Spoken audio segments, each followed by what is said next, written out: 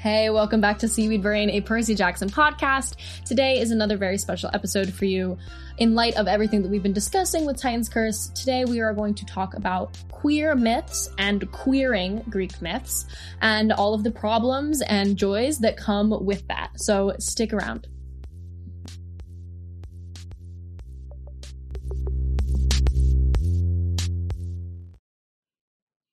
I realize I haven't introduced myself in like 10 episodes, so my name is Erica Ito. I am a co-host of Seaweed Brain, joined by Carter Nakamoto. Yep.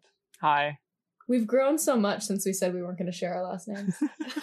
Joined today by Tawny Brandt. I'm back. Welcome back, Tawny. Before we start this conversation, we should probably make clear that we are not experts in queer theory, nor are we classicists. None of us even have undergraduate degrees at this point, so like it would be a stretch. And even if we were studying the classics or queer theory to do this, but here we are. We're going to do our best. We have lived experience and skepticism about the classics, and I think in a lot of ways that's what counts. Also a useful conversation to have in light of the way that we have excessively queered these specific books and the ways in which these books are themselves reimaginings of the classics that take certain liberties in order to fit within modern sensibilities. Exactly. That's what we're interested in thinking about together here. Yeah, and we debated holding off on this conversation until we discussed Heroes of Olympus, because of course that is when Rick sort of canonically began to queer his own characters. We should also put in a trigger warning. Yes. We're going to be talking about sexual violence. There's going to be some discussion of like queer phobia. A lot of these myths are not myths that I would, tell, especially in their full form, to, like children or people who have difficulties with certain language and experiences. Yeah. So if you're a kiddo, maybe just hop on over to Battle of the Labyrinth. Skip this guy over. I would have loved to hear some of this when I was a forming pubescent. Oh, yes. Frankly. Just last night I realized that my entire conception of queerness was Glee. I said that! I said it literally, took, 10 beats. I literally couldn't believe Daddy it. was like, I was so shocked. I don't think we have the time nor the listener interest in having the full conversation about the depths of Glee's influence. There's the Jenna Ushkowitz, Kevin McHale podcast. For that. They literally run their own podcast about the history of Glee and such. But yikes. This is now is as good a time as any to just plug that, like, if you are interested in not having that be your foundation for queerness, there's so much good content out there that you don't have to go in circles to defend or to, like, re-examine for yourself. Clearly working masochists for going in circles and defending and re-examining things that are out of date. We're clearly kind of scraping things that are, like, not things that I would want to read to children. There are lots of things that I would show to children. There are, like, so many good, like, queer children's animated shows right now. Should we do, like, a What's Making Us Happy this week at the end of this episode with, like, queer materials that we would encourage people to watch? I would like that. I would like that a lot. I think okay, we should let's do that. Let's do that, because we it's been stirring. So we're going to dive in, obviously, this bigger conversation. We're going to talk about a few select myths that we have chosen to discuss with Carter and I and Tawny, asking for Tawny's opinions, summarizing some stuff, bringing in some external texts, like a real book club this week. I'm going to start, Tawny, by asking, like, we've obviously been discussing the Hunters of Artemis at length in our last 3 episodes, but what would you like to add in there? Yeah, I almost feel as if definitely as a kid, I don't think that I sensed with the context of, like, just, like, not having the language to describe it, I definitely didn't, like, sense queerness within these novels. Mm-hmm. What I did sense, though, upon rereading is just that I think, like, when I read about the Hunters and read about the concept of, like, Talia joining them later, I really was very turned off by the Hunters, and I didn't understand the concept of, like, having a group of girls that were your friends. Like, as an AFAB person, I was just like, I didn't have that, and I didn't feel ever like I had that kind of community or a want for that community. In fact, I had kind of been conditioned to just not want that kind of community. And so I was very, like, turned off by this group.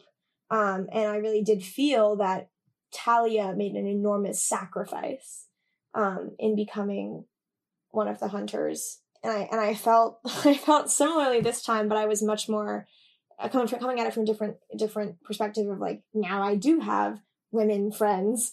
Cool. Is there anything else you'd like to spill? I guess, I don't know. I feel like Chloe talked about this a bit in her episode, but just like 12 is just a very strange age to be frozen at for any person. But as a young girl, you are already sexualized at 12, so you're just now stuck in this state of like being sexualized, but also it's like low key, like not low key, high key, like very wrong that you're sexualized at that age, and very scary and like pedophilic. But you are, and so you're like stuck at that age, and you're just there forever. Another vote, crazy. Another vote to change the age of the Hunters of Artemis in the Disney Plus series. Yes. We'd love to see it. I should make a petition. I mean, what age would you have to be? Like, I'm like, they should be 8. Oh, you think they should? I think that they should be whatever. I think that they should be extended ages of whatever they desire. I just can't have them stuck between 12 and 14. It stresses me out. Yeah. Okie dokie. So we mentioned this, or I mentioned this in, again, a couple episodes ago. This book by Helen Morales, Antigone Rising. We're going to reference it a few times throughout this episode because it is wonderful and you should... Oh no, we're going to talk about it a lot. It's a companion guide to this week's episode. I tweeted her. She liked it. She retweeted it. It sounds like she's on board with us, but like a lot of it is heavily informed specifically by chapter 8 in Antigone Rising. Just putting that out there. We're citing our sources. As I mentioned, the book features a lot of myths that have carried their way over to our current culture and society here in America, and of course the flame of Western civilization, if you ask Rick, because of classicism and the way that culture and patriarchy reiterates itself. And how we can take those myths and flip them on their head to make them useful and inspirational to us as people that are perhaps frequently oppressed in these myths and shouldn't necessarily take comfort in them. Mm-hmm. So this is a little quote that I thought we would begin the episode with from Helen Morales. The role of Greek myth as queer idealism has a long history. Psychoanalysis and sexology emerged in the 19th century and were influenced by ancient myths and ideas about desire.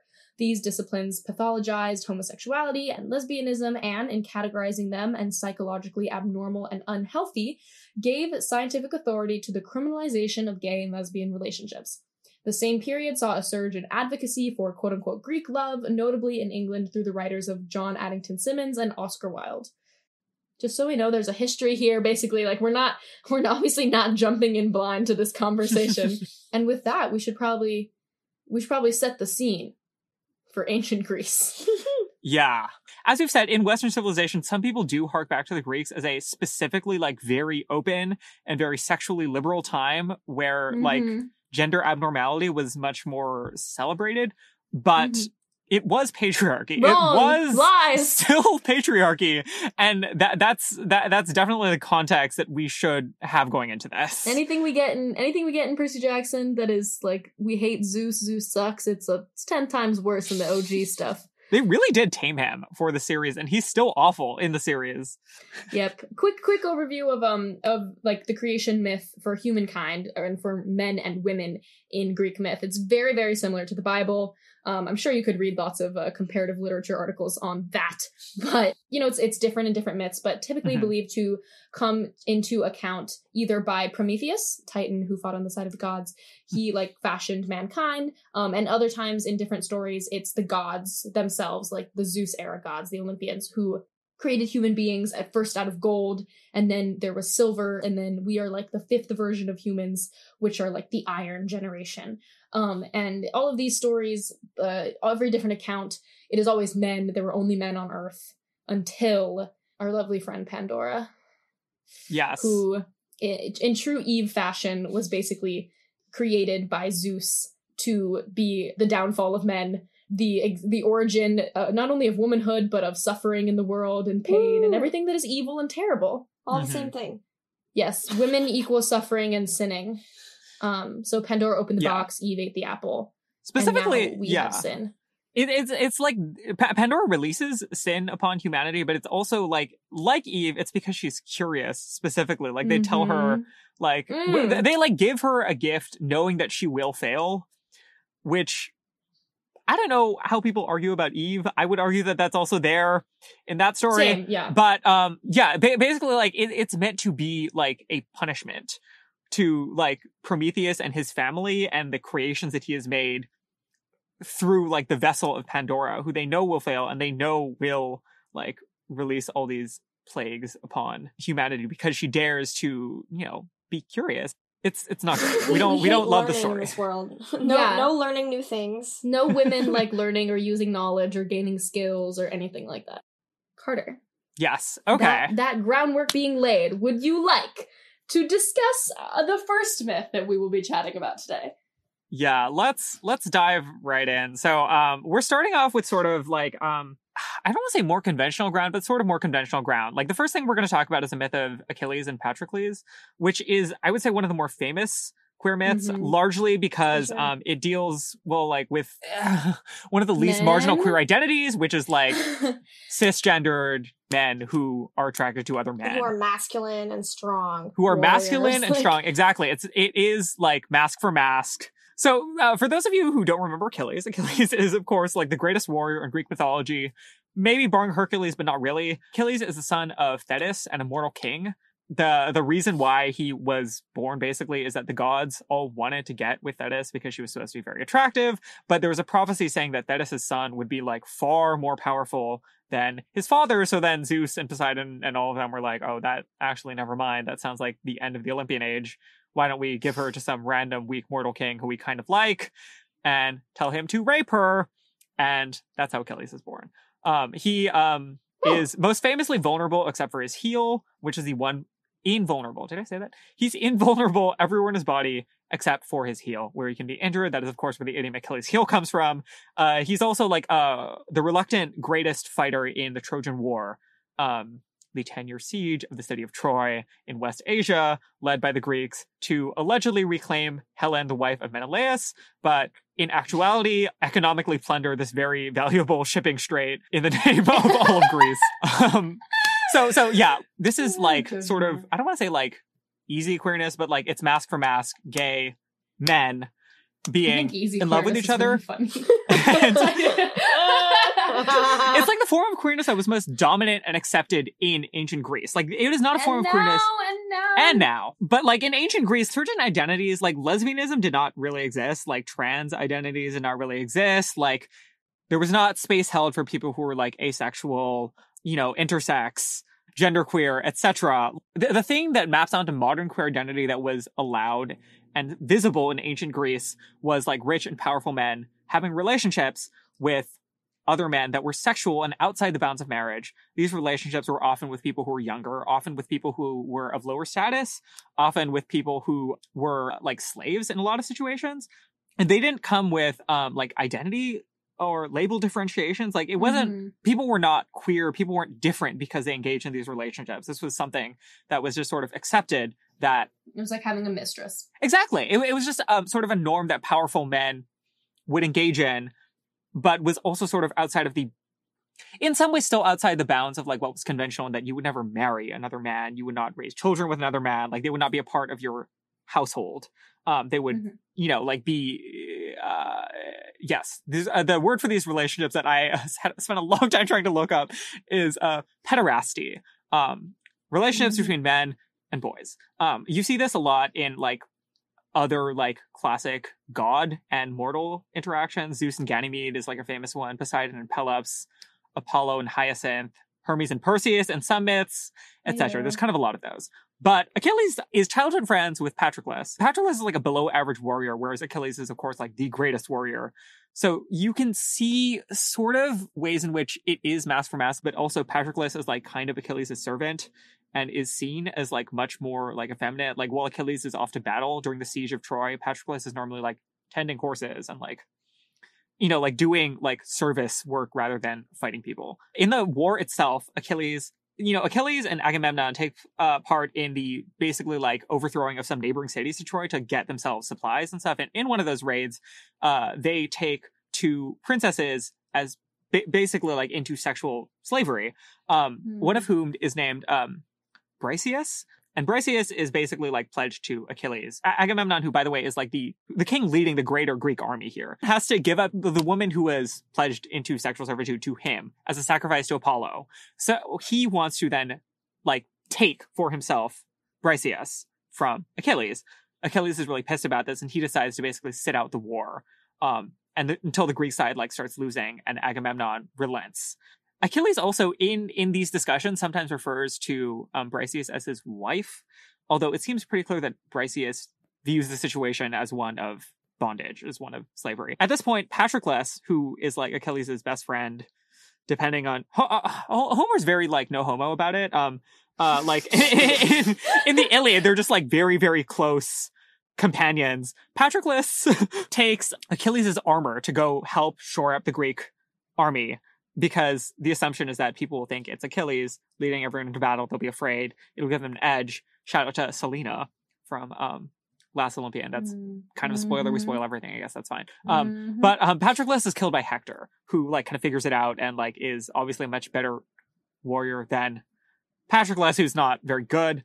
Achilles is super mad. This is basically the most upset he's gotten about everything. Flies into a rage, rejoins the fight, and like really brutally murders Hector and like desecrates his body, like does all these things to it that are considered like very, very, terrible and unholy.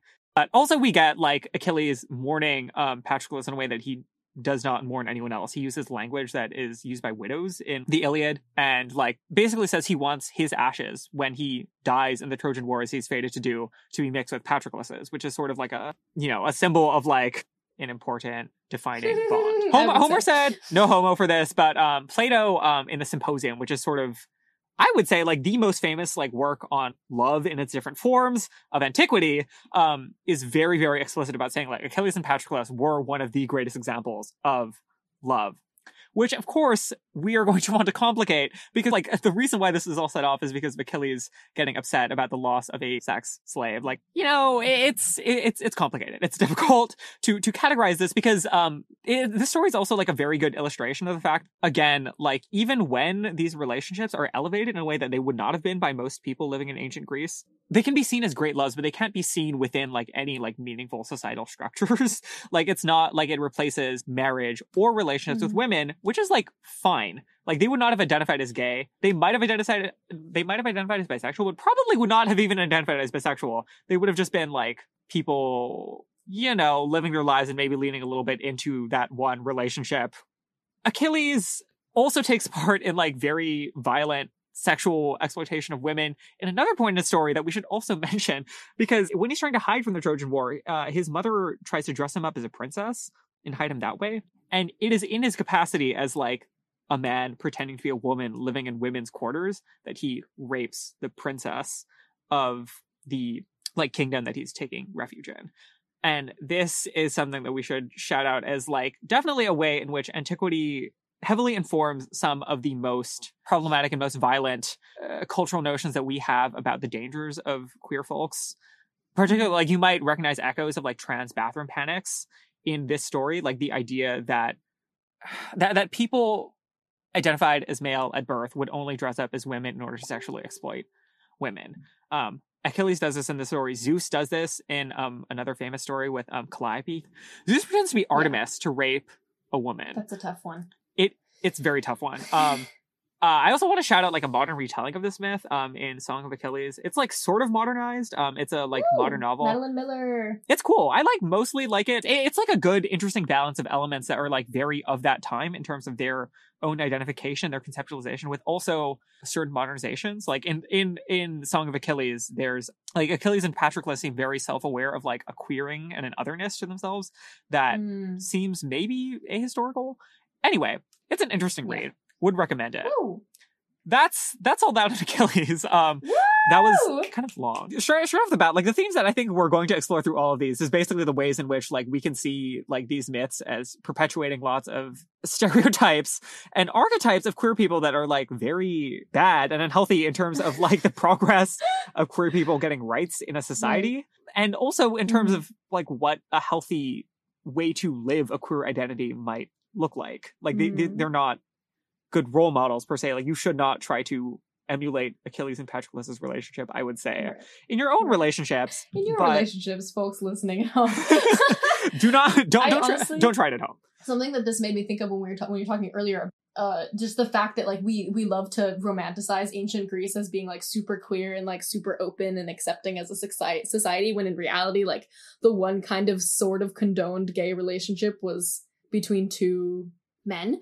And that reminds me so much of a conversation we had with somebody who visited our school to our theater program and told us that Broadway, like the theater community, which we also love to romanticize modern day and say is like the most gay, most open, most accepting queer community, when it comes to it being racist or queerphobic in any way. Or misogynist. Or misogynist at all. This man who is, I will not name obviously, but runs a very, very famous regional theater, basically was like, well, Broadway was created by white, gay, cis men. And so therefore... It's their safe space. It is their safe space. And so... Yeah. Take it or leave it. Like, I mean, as was also shouted out in the beginning, like this is the kind of specific mythology, like the rest of the stories we tell would not be told by the people who were like, say, like in Victorian England trying to advocate for their own relationships, which again were also between like super rich. Also, we should mention like very, very wealthy, powerful, like white men were like literally, like only interested in their relationship with other white men. That said, it's a cool story.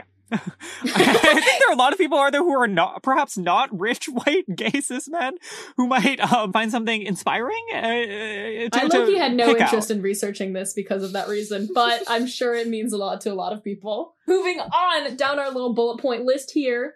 Aphroditus, Aphrodite, Hermaphroditus, big collective of stories about somebody who's kind of the same person. The main idea with a Hermaphroditus, of course, from which we get the term hermaphrodite, which is a slur, but Hermaphroditus was the child of Aphrodite and Hermes, hence the name. He was a very exceptionally handsome young man who came across the pool of a nymph who was just obsessed with him named Salamachus. She prayed to, like, or she either prayed or, quote, called out to the gods as she jumped on him to unite them forever because he wasn't that into her. And in that moment, the gods answered her prayer, quote unquote, and merged the two of them into one.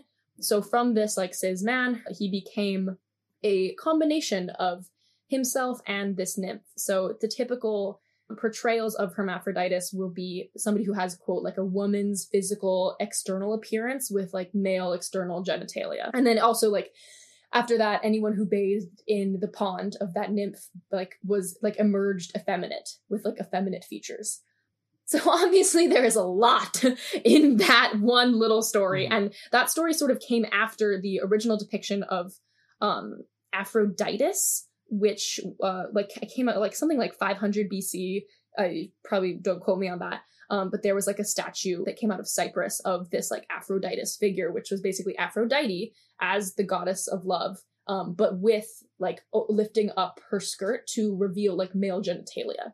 So it was this like gender neutral / intersex / just like androgynous depiction of the goddess Aphrodite. And then the story kind of merged into having Hermaphroditus and Aphroditus being like the same character. Some people argue that Venus, the Roman name for Aphrodite, came from a neuter noun Venus. And so therefore the Roman version of Aphrodite was like a gender neutral god. Which also makes sense because as we talked about, like in a lot of stories, Aphrodite is the oldest of the gods, predates gender in a lot of ways. But of course, like pretty much the way that we see Aphrodite these days is as a very specific kind of woman. Which Rick really leans into.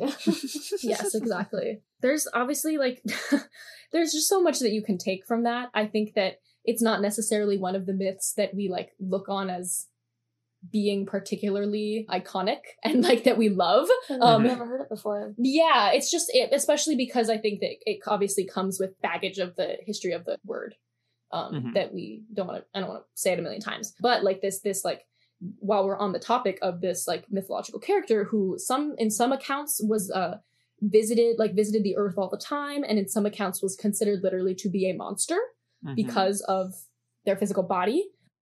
It just ties into, of course, the long history of like Western medicine dealing very poorly and not rightfully with people who are born intersex, which is a very big umbrella term that we use now for anyone who has, quote, like non-typical male or female physicality when they are born. I'll just say for me, like I did like read the myth of like Hermaphroditus as like a kid. Like it wasn't in Delaire's, but it was in like interesting some other anthology. Like it was like definitely it was the first exposure I had when I was like really little to like not intersex identity because they don't, you know, like in most of these mythologies, like they don't use like words to that would map on well to Identify. like modern identity Yes. markers, but you know, to what we today might refer to as like an intersex person. If anything, it just speaks to the fact that like there have always been intersex people. Mhm. Like there have Yes. always Yep. been, just like there have always been gay people, and there have always been rich white gay men. Like just the fact, like these stories did not pop out of Yes, nothing. because these stories were written to like, you know, like religion, to explain how real things happen on the real earth that you see in front of you. So clearly whoever wrote this like saw an intersex person and was like, here's a myth to explain what I've seen, Yeah. Mhm. you know.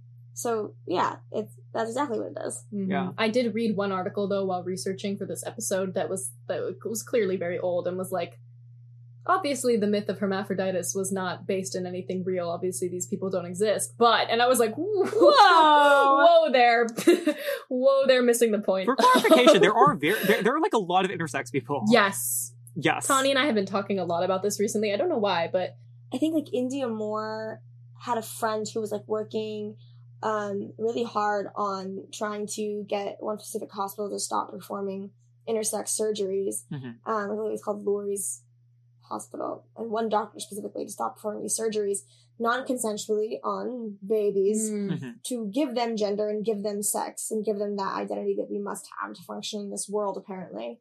But when I brought it up to my parents, like I was literally told like intersex people like don't exist. who are like, doctors? who are doctors, that, like, but gender and sex are binary. Like that, just that, like that's like a very rare thing, and it's a rare occurrence, and I was like, well, no, it can't be that rare if you have entire protests made up of intersex people at one hospital, Mm-hmm. like how many more people can there possibly, like, I'm like, you can't just say they don't exist, and how would you know, because so many of these surgeries happen Mm-hmm. and they happen under the radar, like they don't get recorded, and people don't find out till they're fully adults that they even were given like these surgeries when they were, you know, a couple months old. Yeah, it's horrifying. It's not good at all. But I'm glad that there's like a rule in California now where it is illegal to perform such surgeries on babies. So there's some progress being made, and it comes out of the history of this character in some ways. Yeah. All right. All right. Next, we're going to talk briefly about Cainus. I think is the proper Latin pronunciation. So Cainus was born Caenis, which, for those of you who are familiar with Latin, you might recognize those two names as like being gendered differently, right? Where like Caenis can be gendered female, whereas Cainus is gendered male. This character in mythology, I guess you could call them, was born Caenis, sexed and gendered female, which again, like, the sex and gender differentiation was not like really, I think, conceptually very strong or prominent at this point. So I'm just going to use both terms here. Cainus was desired by Neptune. And basically they said that, you know, like, I'll have sex with you in exchange for you granting me one wish, whatever I want. Neptune agrees. And Cainus says that the wish is that she, I guess, pronouns are also difficult, wants to become a man. Cainus asked for this before sex, and most of the myths basically say that Neptune like was not actually into the sex at this point because of what he had heard. Afterwards, Cainus does become Cainus. There's like a sex and gender transition, which again, like that distinction's not very clear, but they are understood to be a man afterwards. Most versions of the myth go beyond that to say that Cainus is also like impenetrable, which there's a lot of phallic imagery in the myth, which some people might read as like an assertion of masculinity. Some people might read as a response to this like sexual exploitation from Neptune, or both. And basically what happens to Cainus in these versions of the myths where they become impenetrable and sort of like Achilles like then in nature is that they basically get attacked by like a bunch of transphobic centaurs. And in different versions of the myth, either like are crushed by the transphobic centaurs underneath tons and tons of like trees and rocks and such, or they escape the transphobic centaurs because the gods transform them into a golden bird that is able to fly away. Bird. Yes. So this myth comes from Ovid's Metamorphoses, which is like sort of, you know, one of the more famous works of classical antiquity. Also has a lot of the gay stories. Also has a lot of the gay stories and a lot of like the trans stories because they are all about like changing. Yeah, like this is a story that like we might say maps onto the trans identity, but it's difficult to say how much kind of self-identified previously and self-identifies afterwards. There's also like as is noted by Helen Morales, some like interesting pronoun stuff in the Metamorphosis and in like other retellings of the story where like maybe they use male pronouns slightly before, like, which is something interesting to think about there. This is a story that tells a story of transness that like is probably does not map onto modern transness very well, in that it seems to showcase like a specific traumatic event as the impetus for transition rather than identity. But also, like, some people might read this, and some people have read this and basically said, like, I, you know, have always envisioned a moment where I am, like, invulnerable and get to, like, beat up transphobes and, like, not experience sexual violence, which, fly away as a golden bird. Also, like, cool. Yes. There's a study that we're going to talk about a little bit later that discussed just how many of these stories that, like, don't map onto modern versions of trans and queer identity do mean something to people just in the fact of representation. I feel like it also speaks, I mean, to me when I was like hearing it for the first time, another myth I didn't know. But I guess like number one, like sex as currency, and the conversation around like sex workers right now is like, I feel like kind of on the forefront, I think, in intersection with transness and like the amount of like especially trans people of color that are sex workers, and the like utilizing this currency of their bodies, often in order to enact change within themselves, like the change that kindness asks for. I think also like this in a negative reading of this, people such as our dear friend J.K. Rowling may take this as a story of being like, oh yes, transness and what it means to be a trans man is to escape womanhood because you desire to escape the oppression that is womanhood, as opposed to you are a trans man. Which of course is like a dangerous reading and something that we don't want to perpetuate, and something that is really just deeply frustrating and a misunderstanding. Yes. 100%. This is a somber episode. This is lots of very important things to discuss. Okay. Moving on quickly, just gonna cover real quick what would be a queer classics episode without a little talk about Sappho and Lesbo. Woo! I found it really interesting just researching a little bit about really who Sappho was. We don't know. We have very little information about Sappho. We have very little of her writings intact, like very, very little of what is believed to be her career as a writer, as a poet. Sappho basically has a reputation for being the iconic lesbian of Greek history, of antiquity, because she wrote poems about women loving women and as well as women loving men. And of course, Lesbo, the island that she's from, is where we get the term lesbian, which of course now means woman who loves a woman. Perhaps it means something else these days, honestly. But typically means a cis woman who loves a woman. And what I learned is that in fact, in history, to call someone like lesbian or whatever the Greek verb was like, of course, means to act like somebody from Lesbos, which has come to mean to act like Sappho, who we believe was a lesbian. Honestly, may or may not, probably was not an actual lesbian. But back in the day, to act like someone from Lesbos, according to a New Yorker article called Girl Interrupted, Who Was Sappho by David Mendelsohn, the actual original meaning of calling someone like from Lesbos was to have a penchant for doing something that to me I feel a little bit dirty to mention on the podcast right now, but you can go and read the article yourself. It is ironic based on what we now think of that definition as being awkward. Yes, Carter. It's really Carter awkward Tawny, for all of us. You can see it in our notes. It really is awkward. I read that and I was like, oh, okay, well, but frankly, in pop culture and all, we still see Sappho as our lesbian queen regardless, so it's okay. It truly is okay. The point is that whether or not she was a lesbian and her work was lesbian poetry of the time, that is what it means to people now, and it inspires people and it makes them feel great. And so who are we to deny anyone that? Yeah. There's a quote at the end of this New Yorker article that says, "Indeed, the vision of Sappho as a solitary figure pouring out her heart in women's quarters of a nobleman's mansion is a sentimental anachronism, a projection, like so much of our thinking about her, of our own habits and institutions onto the past." Which is great. I think that our sentimental anachronisms and our projections are very positive, and I think that we should continue doing that as long as it helps us and it makes us feel good. Let's continue just sentimentally projecting onto the past. Yeah. Why not? Also, Sappho's poetry is just, like, good. Like, It's worth want to reading. put that out there for those of you who haven't read it. Alrighty. And then last but not least, certainly not least, I think perhaps one of the most interesting is the story of Iphis and Ianthe. This is an Ovid story. It's in the Metamorphosis. People think of this as being like the lesbian myth, also like the only lesbian myth, although like Sappho has come to be a myth herself. But obviously we're going to talk about it, and that is something that I think deserves unpacking. Yeah. So basically, this woman, Telethusa, was pregnant. Lidgis, her husband, said if the baby was a girl, he was gonna get rid of it. So Telethusa prayed to Isis. Yes, this is the Egyptian Isis. Shout out to Roman imperialism. Telethusa prayed to Isis and said, raise the child as a boy, regardless of the gender, and no one will know.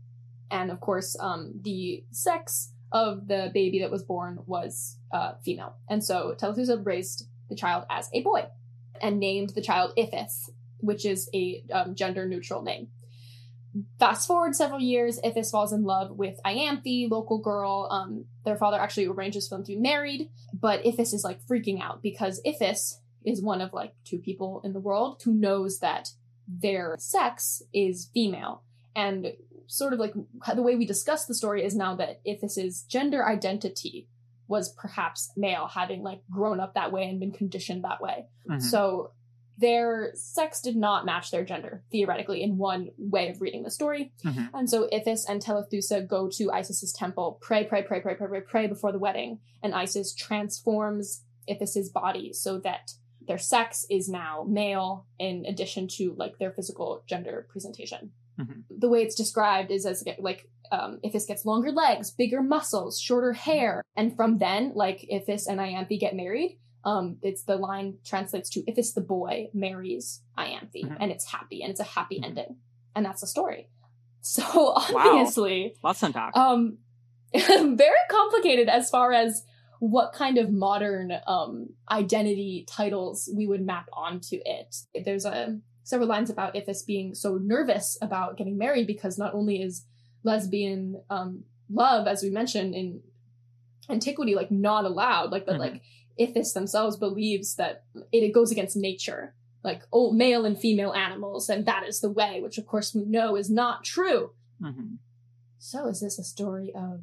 I mean, I feel like there doesn't have to be like even like a line between, like it's either lesbian or trans. I think it's absolutely both. And I also feel as if there is like, I think more and more so much of an acceptance that there is a lot of crossover in those communities. Although if you watch the L Word, they'll tell you there's not. Boo! The L Word is so transphobic. It just is. But I mean, I think that at the same time, like that show speaks to a time when many people in the lesbian community, specifically like butch lesbians, were beginning to identify as trans men and to transition, and lesbians feeling betrayed by members of their own community. But I think more so now, I think there's slow change happening, but I think that people are trying to see that like, oh, like we're all still a community and we're all still queer, and if my partner comes out as trans, I'm still a lesbian. I can still be a lesbian. Like that is who I am. And it doesn't necessarily mean that I only sleep with people who have vaginas, which that's just simply not what it means, you know? So I think there's a lot more, I think, of a crossover. I think that kind of this story definitely leans into in terms of how those 2 communities and 2 identities can intersect and find a happy ending. Yeah, absolutely. I agree. That was beautiful. Wow. It was truly beautiful, Tony. Thank you. Coming out of the conversation of where a lot of these terms originated, and the complicated and complex and sort of problematic origin story of these terms that we use in the modern day is also like a component of saying like, okay, well, like what does lesbian mean? It doesn't have to mean this one specific thing, because it didn't even originally mean this one specific thing. It really only matters what it means to the people who choose to use that word to identify themselves. Absolutely. Same with like people that are like bisexual is not trans, but bisexual like is not binary. It means like people with my gender and people with other genders, like I think just like over like even like more so queering the terms that seem to be like less queer than others. Mm-hmm. But I feel as if like lesbian has become a term to mean like people that that like just like don't conform to the need to like have love from cis men. There's a quote that Helen Morales has in Antigone Rising, and she says, "When I was young, women were straight, bisexual, or lesbian. For the record, I'm a cis woman and bisexual, which is a pity because bisexual is society's least favored orientation, tolerated, but a bit of a disappointment." Which I wrote this down. I wrote this down and I texted you about this. I was like, Helen Morales, like, and that is the tea.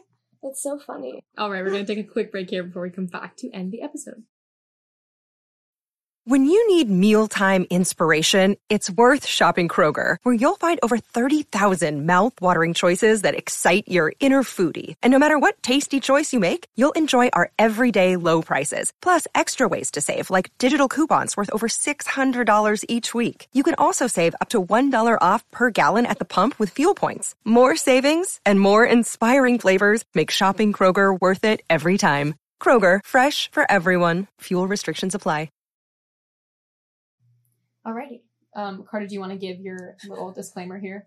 Yeah, something that, like, I really wanted to say at the end of this after doing all this research is that, like, the ancient Greeks were not special. Like, this is very important for me to say that there are other cultures that were much more queer normative and that were much less patriarchal than ancient Greece. Like, the idea that ancient Greece is some sort of, like, utopian end-all, be-all for queerness, as we have explored in this conversation, is very misleading, but also, like, the idea that we can't do better is wrong and bad and like is really unfounded and only is something that we have because of the extent to which like white hegemony has tried to adopt Greek mythology and classical antiquity through Greece and Rome as its own origin story. Mm-hmm. I think that there's a lot of value in seeking out other stories and other cultures and other interpretations of gender, particularly identities and lies that challenge what we think of as heteropatriarchy, as like the male-female gender and sex binary. I would particularly mention this resource that PBS has put together called the Map of Gender Diverse Cultures. It like is literally like a Google map with like pins dropped in it of different places around the world where you can go and read about people who identify in different ways in lots of different cultures and have identified that way. Yes. I think this is also particularly important to mention because of this narrative that like European culture, particularly like European and white approaches to queerness are like special, enlightened, like the standard that like this is the furthest we've ever gotten with the queer rights movement because of mostly like liberal white people. And like, it's simply not true. It is simply not true that minoritized communities are more structurally violent to queer people, particularly if you look at institutional powers and who controls them. It just does not make sense. If you look at colonial histories and the way in which European empires forced queerphobia onto lots of different indigenous communities around the world, like it just... Yes, we're just gonna put that all out there. This is an important discussion to have because we do, like, most of us live under, like, white hegemony on, like, Earth and in America.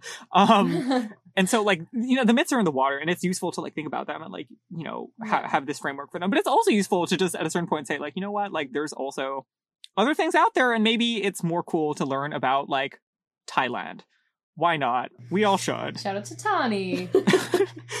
Oh, yes. To being Thai.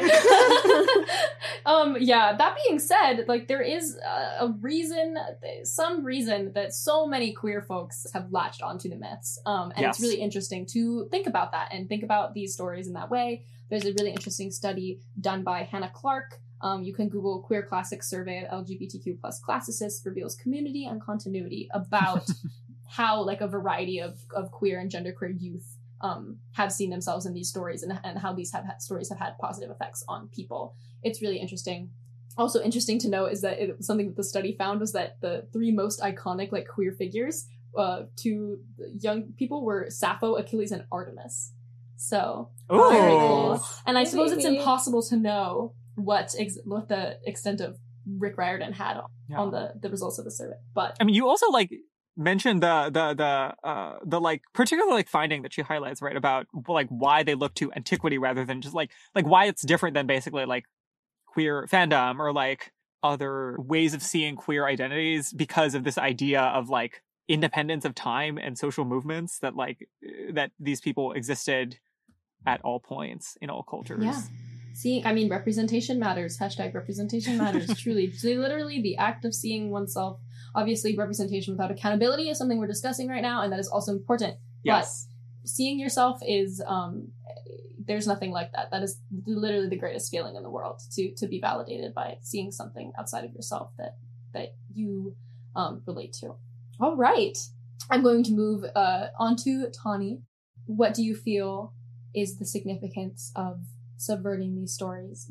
I mean, I definitely like felt like Greek mythology was cast upon me, by academia. So in that vein, like when it's what you're given, like you kind of just have to start parsing through what you're given and make it as fruitful of an experience as possible. Mm-hmm. And I think part of that does become like we automatically begin like making links to our own experience, period. I mean, that's been my experience through my entire life with like the character of Peter Pan, mm-hmm.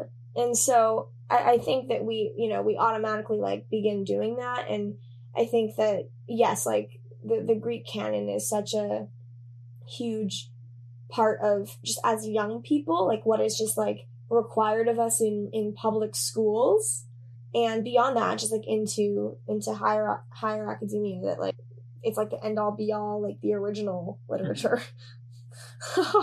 Fake, but the creation mythology that like America chose for itself. Yes, they said this is the original literature. This is what everything's based on. Like, Greek plays. There are no angels in America. Sorry. Yes, exactly. Here in Western society, like that is our origins, and so to live in this society, I guess I do have to like go back to the origins and find myself in those places to survive. To survive, because otherwise, like, what am I doing here? Like, and if the origin stories have me in it, then that means that the stories now must somewhere, because the original ones did. Yeah. That was beautiful as usual, Tawny. To close today's episode, mirroring Antigone Rising by Helen Morales one more time, I wanted to mention this quote from Girl Meets Boy by Ali Smith, which is a retelling modern novel of Iphis and Ianthe. It was always the stories that needed the telling that gave us the rope we could cross any river with. They made us brave. They made us well. They changed us. It was in their nature, too. Woo! Thank you so much for joining us today, Tawny, and being so open and honest with all of your thoughts and opinions. Thanks for having me. And thank you, Carter, and us for doing all that research. Thank you, Helen Morales. Thank you, Helen Morales, Queen. Hope she's listening to this. Next week, we will be back with Uncle Rick, hitting up the Battle of the Labyrinth. We're going to do something very special with our special guests for these next few episodes, so stay tuned. And if you're still listening right now, good for you. You made it this far. You made it through a lot of stuff. It's been a lot of heavy stuff. Important stuff. We didn't quite get to our other queer stories recommendations, but we will drop them on the Instagram or something. Go follow us, TV Brain Podcast, and look out for those. Thanks. Bye. Okay, bye.